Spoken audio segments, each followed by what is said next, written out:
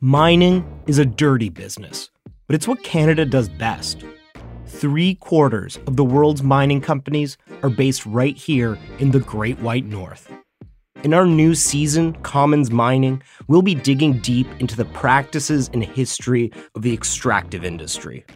From the gold rushes that shaped the country. The Klondike was a Ponzi scheme. It was a conspiracy theory. It was misinformation and disinformation. To the cover-ups. He was going to testify to the deceit and denial that the company had performed on various asbestos workers throughout North America.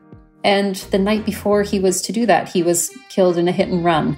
And the outright frauds at home and abroad.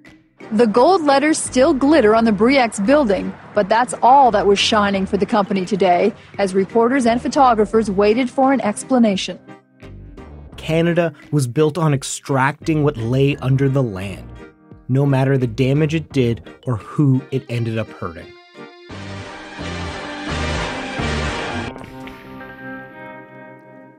The first episode of Commons Mining comes out on October 13th.